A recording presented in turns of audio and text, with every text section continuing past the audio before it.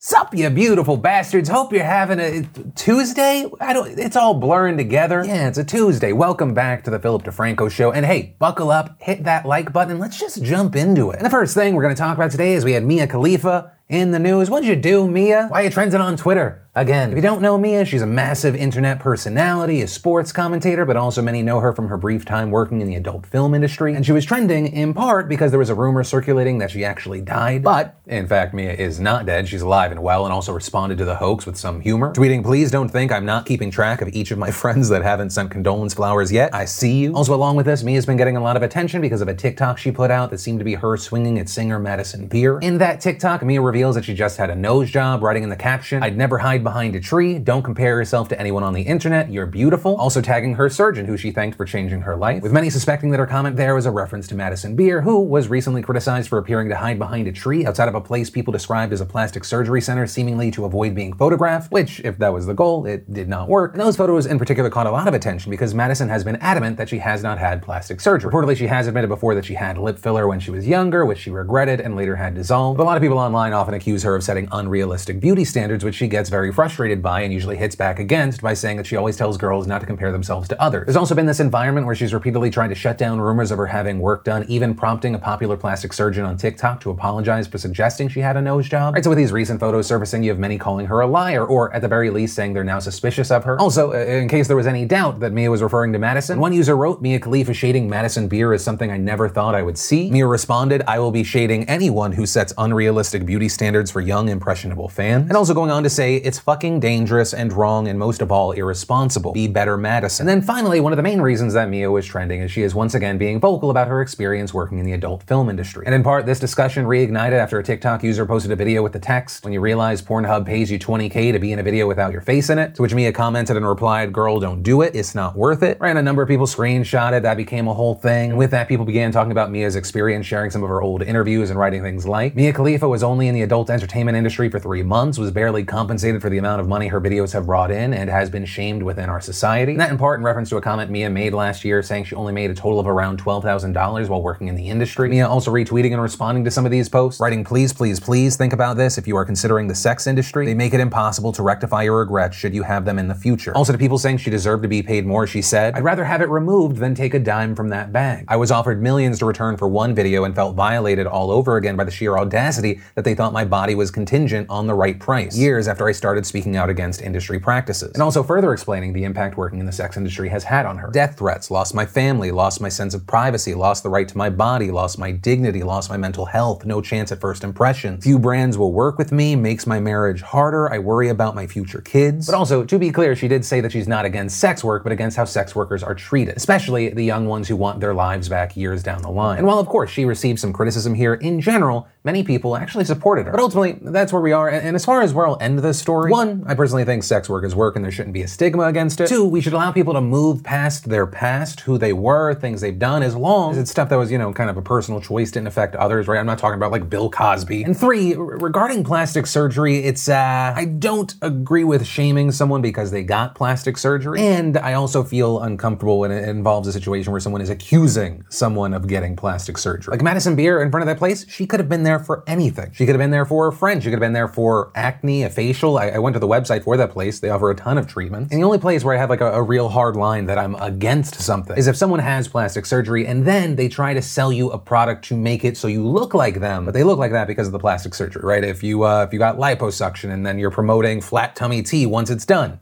No. Selling a booty blaster workout plan, but you got butt implants. No, that's scummy. Then I have a problem with it because that genuinely feels like fraud, whereas just plastic surgery in general, it's a very personal choice. And it's one that I hope people take it very seriously. They take their time. Also, preferably, they go to a doctor that requires that person to be mentally cleared. But yeah, those are some of my thoughts connected to the story. And of course, now, whether you agree or you disagree with me, I want to pass the question off to you. What are your thoughts here? And then let's talk about the situation that starts with 30 Rock, Jimmy Kimmel, and blackface. So if you didn't know, there were episodes in the hit show 30 Rock that featured blackface. And this is back in the news because per Tina Fey's request, announced all episodes featuring blackface in 30 Rock will be removed from streaming and syndication. Right, for those that don't know, Tina Fey starred in and created that show, and in a note that was obtained by Variety, she apologized for featuring it in a handful of episodes, writing, "As we strive to do the work and do better in regards to race in America, we believe that these episodes featuring actors in race-changing makeup are best taken out of circulation. I understand now that intent is not a free pass for white people to use these images. I apologize for pain they have caused. Going forward, no comedy-loving kid needs to stumble on these tropes and be stung by their ugliness. I thank NBC Universal for honoring this request." And in addition to this decision coming from Faye and NBC, it was also supported by the show's co-creator Robert Carlock. Currently, the show streams on Amazon Prime and Hulu. Those episodes will reportedly be removed by the end of the week, and in fact, some are already actually gone. As far as the specific implementations of blackface, 2 of the episodes in question feature the character Jenna, played by Jane Krakowski, in blackface. 2 others featuring guest star John Hamm doing blackface. And this move was met with mixed reactions, some seeing it as the right move, with someone writing, "Oprah was in one of these episodes. There has been quite a shift in film and television and the example they set. It's no wonder why so many, myself included, were unaware of the harm done by such depictions. This is the right choice because good examples need to be set." But also, you had others saying, 30 Rock isn't that old of a show and everyone knew that blackface was bad already. Some also saying these are far from the only instances of racism throughout the whole show. But also, like I said, 30 Rock was not the only thing in the news regarding blackface. This morning we saw Cancel Kimmel trending, and part of this had to do with a similar conversation. Though I will say this is actually over a plethora of reasons. One being that people were once again bringing up the fact that he did blackface to play Karl Malone in a sketch for The Man Show around 20 years ago. On top of that, more recently, Fox News obtained a podcast clip from 2013 where Kimmel admitted to saying the N-word multiple times while impersonating Snoop Dogg in 1996. And also, he was in the news for a non-N-word blackface reason, and that was a clip of Megan Fox on his show resurfaced. "I was wearing a Stars and Stripes bikini and a red cowboy hat and 6-inch heels. And he approved it, and they said, Michael, she's 15, so you can't sit her at the bar and she can't have a drink in her hand. So his solution to that problem was to then have me dancing underneath a waterfall getting soaking wet."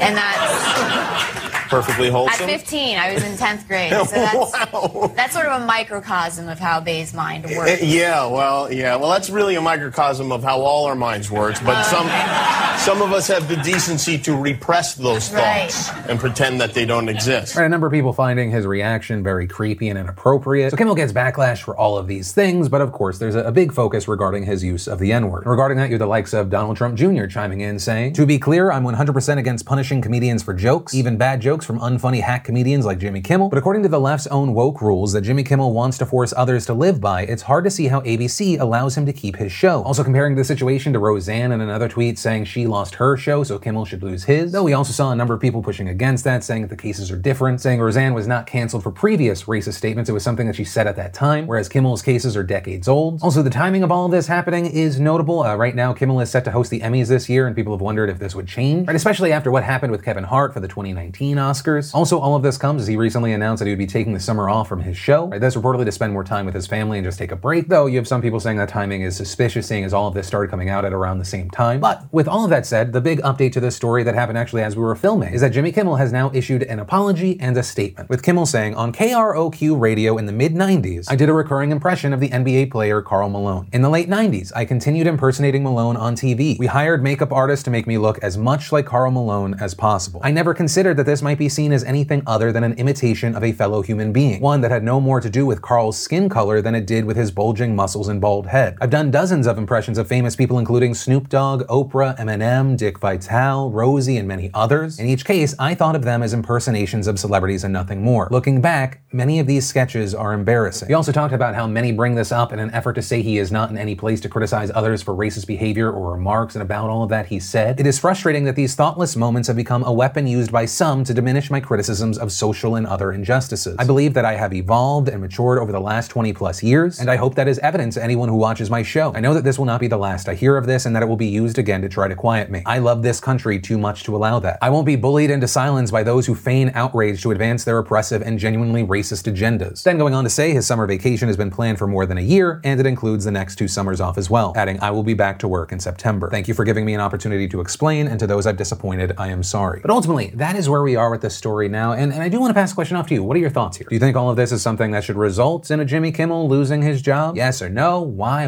not? What are your thoughts about Kimmel's argument essentially saying that this is being blown up by people feigning outrage on the right, using this as a way to try to silence him? Yeah, I'd love to know what you think and why in those comments down below. And then the last thing we're going to talk about today is CHOP, the Capitol Hill Organized/Occupied Protest, also formerly known as CHAZ, the Capitol Hill Autonomous Zone. Right, and if you don't know, CHOP is a 24/7 protest that occupies roughly 6 blocks around a currently abandoned police precinct in the Capitol Hill neighborhood of Seattle. CHOP first came to be after 9 days of massive protests in Seattle following the killing of George Floyd. A lot of the protesting there had been happening in Capitol Hill and specifically near the Seattle Police Department's East Precinct. And there, we saw police setting up barricades, repeatedly clashing with protesters using tear gas, flashbangs, and pepper spray, with SPD claiming that their use of force was a response to protesters who were throwing bottles, rocks, and other projectiles at them. But also we had numerous protesters and local politicians saying that the use of force by police was not appropriate. And actually, regarding that, according to reports, the Office of Police Accountability is now investigating over 12,000 complaints about police actions during the protests. But notably, what we ended up seeing on June 8th is you had Seattle Police Chief Carmen Best announcing the barricades would be removed from the precinct and the department's footprint in the area would be reduced. Right, so police board up the building, they leave, basically leaving the protesters to demonstrate freely. After that, the protesters, with the help of city officials, set up barricades, blocking off traffic from the area, declaring it an autonomous zone, free from police. They placed signs on some of the barriers reading, "You are entering free Capitol Hill," and "You are now leaving the USA." They also put a banner over the precinct that said, "This space is now property of the Seattle people," painting the name on the building so it now reads the Seattle People Department. And very quickly, we saw CHOP grow to become a community. Organizers pitched tents and established a no-cop co-op which provided free water, food, hand sanitizer, and other items donated by the community. They also set up a community garden and medical stations which are often utilized to serve homeless people and sex workers. The area was also covered in art. There was a candlelit memorial for George Floyd and other black people killed by police. There's a speaker stage where discussions and teach-ins are held, as well as an outdoor projector system where protesters have screened movies like The 13th, which is Ava DuVernay's film about the criminal justice system's impact on African Americans. There have also been celebrations there with dancing and music like on Juneteenth, but CHOP also has round-the-clock security patrols. And according to some reports, some of the volunteer security guards openly carry guns, this despite a firearms ban within Capitol Hill imposed by the mayor. The movement there is largely leaderless and the occupants make decisions by holding group votes. They have also issued a series of demands that are quite expensive, but the main ones are centered around defunding the police and reinvesting in the community, with a number of the demonstrators seeing CHOP as an example and a prototype of a police-free neighborhood. And for the most part, there has largely been almost no police presence in the area since the precinct was abandoned. Although, last week, Police Chief Best pushed back on this idea, saying there is no cop-free zone in the city of Seattle. I think the picture has been painted in many areas that shows the city is under siege. That is not the case. But they're also saying that officers will go into the zone if there are threats to public safety. But still, the people of CHOP have largely worked and gotten along with city officials, and also in general, there's been peaceful dialogue and give and take from both parties. For example, last week, city workers removed the makeshift barriers and replaced them with concrete blocks to open access for local traffic, sanitation trucks, and emergency workers. Now, unsurprisingly, that pissed off the activists who said that the move shrunk their protest space and endangered the lives of people by creating what one demonstrator called a drive-by shooting lane. But activists in the zone agreed to honor the road during the day, but not overnight when they thought the site was more vulnerable. The city, for its part, has largely respected the zone and even provided them with resources. The Department of Transportation, for example, has given them portable toilets. The fire department has worked as intermediaries between them and the police. And in fact, Seattle Mayor Jenny Durkan even seemed to defend CHOP after Trump attacked both it and her in a now-deleted tweet, writing, "Radical left Governor Jay Inslee and the mayor of Seattle are being taunted and played at a level that our great country has never seen before. Take back your city now. If you don't do it, I will. This is not a game. These ugly anarchists must be stooped immediately. Move fast." With Durkan hitting back, writing, "Make us all safe. Go back to your bunker. Hashtag Black Lives Matter." And during an interview with CNN last week, Durkan pushed back against claims that CHOP was violent. We've got 4 blocks in Seattle that you just saw pictures of that is more like a block party atmosphere. It's not an armed takeover.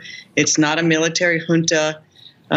We will make sure that we can restore this, but we have block parties and the like in this part of Seattle all the time. There is no threat right now to the public. Though I do want to note here that there were a number of protesters that criticized that narrative, that CHOP is kind of just this block party or festival, saying no, it is a serious movement. But it now seems that the relationship between the city and the protesters is going to change. And that's because yesterday we saw Mayor Durkan announcing that the city will be reclaiming CHOP and police will go back. And very notably, this move comes after 2 shootings in the area area over the weekend. The first shooting was on Saturday morning and resulted in the death of a 19-year-old who some reports have said was black, with him reportedly being shot and then transported to the hospital before being pronounced dead. And additionally, a 33-year-old man was shot nearby and taken to the hospital. According to reports, the victims were cared for by medics in the camp, but fire department medics did not come, with fire department officials saying that they were just following procedure which required them to wait for the police department to secure the area first, but saying that when the police tried to go into the zone, they were blocked by protesters who said that the victim had already been moved. And then in addition to that, you had the second shooting happening late on Sunday. There, a 17-year-old was shot. Reportedly, he was treated at a nearby hospital and then released. Also, as of recording this video, no suspects have been identified in either shooting. And so as a result of all of this, what we saw on Monday is Durkin addressing the shootings in a press conference, saying that the city has started community-led efforts to have protesters leave voluntarily, as well as move folks experiencing homelessness to services as needed, and adding, during the day, there have been no major incidents, but we know it is very different at night, particularly in recent nights. The cumulative impacts of the gatherings and protests and the nighttime atmosphere and violence has led to increasingly difficult circumstances for our businesses and residents. Right, and that's something that's important to note here, because the area that CHOP encompasses also includes local residents who live in apartments as well as numerous businesses. And of those who have spoken to reporters, their reactions to the area have been mixed. While many seem to support BLM and related movements, they don't all agree that a space like CHOP is the right answer. Others also now are saying that they do not feel safe. And that's something the police chief Best hit on during the briefing, saying that in addition to the shooting, there have been reports of rape, assault, burglary, arson, and property destruction in or around the area. With Mayor Durkin also going on to say that local businesses in the protest zone that have been hurt by COVID-19 restrictions need to reopen. And continuing, it's time for people to go home. It is time for us to restore Cal Anderson Park and Capitol Hill so it can be a vibrant part of the community. We can still accommodate people who want to protest peacefully, come there and gather, but the impacts on the businesses and residents and community are now too much. While Durkin did not specify exactly how and when this will happen, she did say that they were working with community leaders and Black-led organizations. She also didn't say when police would be returning to the precinct, but that the officers will do so peacefully and in the near future. And while this is likely to be a much larger process, I think it's very probable that Durkin and other city officials want to move soon. This especially because just this morning, Seattle police said they responded to a now third shooting near CHOP, though not in CHOP, and there reportedly one man was injured. But ultimately, that is where we are right now. Currently, it does not seem like there's been a unified response from CHOP, though some members did write an open letter proposing changes that include setting up a safe use area, creating signs encouraging intoxicated people to stay away from the protest zone, and imposing a curfew at night. But also, very important to note, numerous demonstrators have said they will not leave until their demands are met. And according to NPR last week, activists have said that it is too early to give up the space, writing, only a few demands have been met. A ban on police chokeholds, for example, and the talks are still going on for the bigger asks, namely slashing the Seattle Police Department's budget and redirecting funds to health and social services. But ultimately, for now, we're gonna have to wait and see what happens next, how it happens. And of course, with this story, I would love to pass the question off to you. What are your thoughts about this? And that is where I'm going to end today's show. To the three of you still here, thanks again for being a part of my day, part of this show, watching, liking the video, maybe sharing it, being a part of that conversation in the comments down below. Also, hey, if one of you three is new here, definitely hit that subscribe button, tap that bell so it looks like this so you get all notifications. But, of course, as always, my name's Philip DeFranco. You've just been filled in. I love yo faces, and I'll see you tomorrow. I hope you liked the video.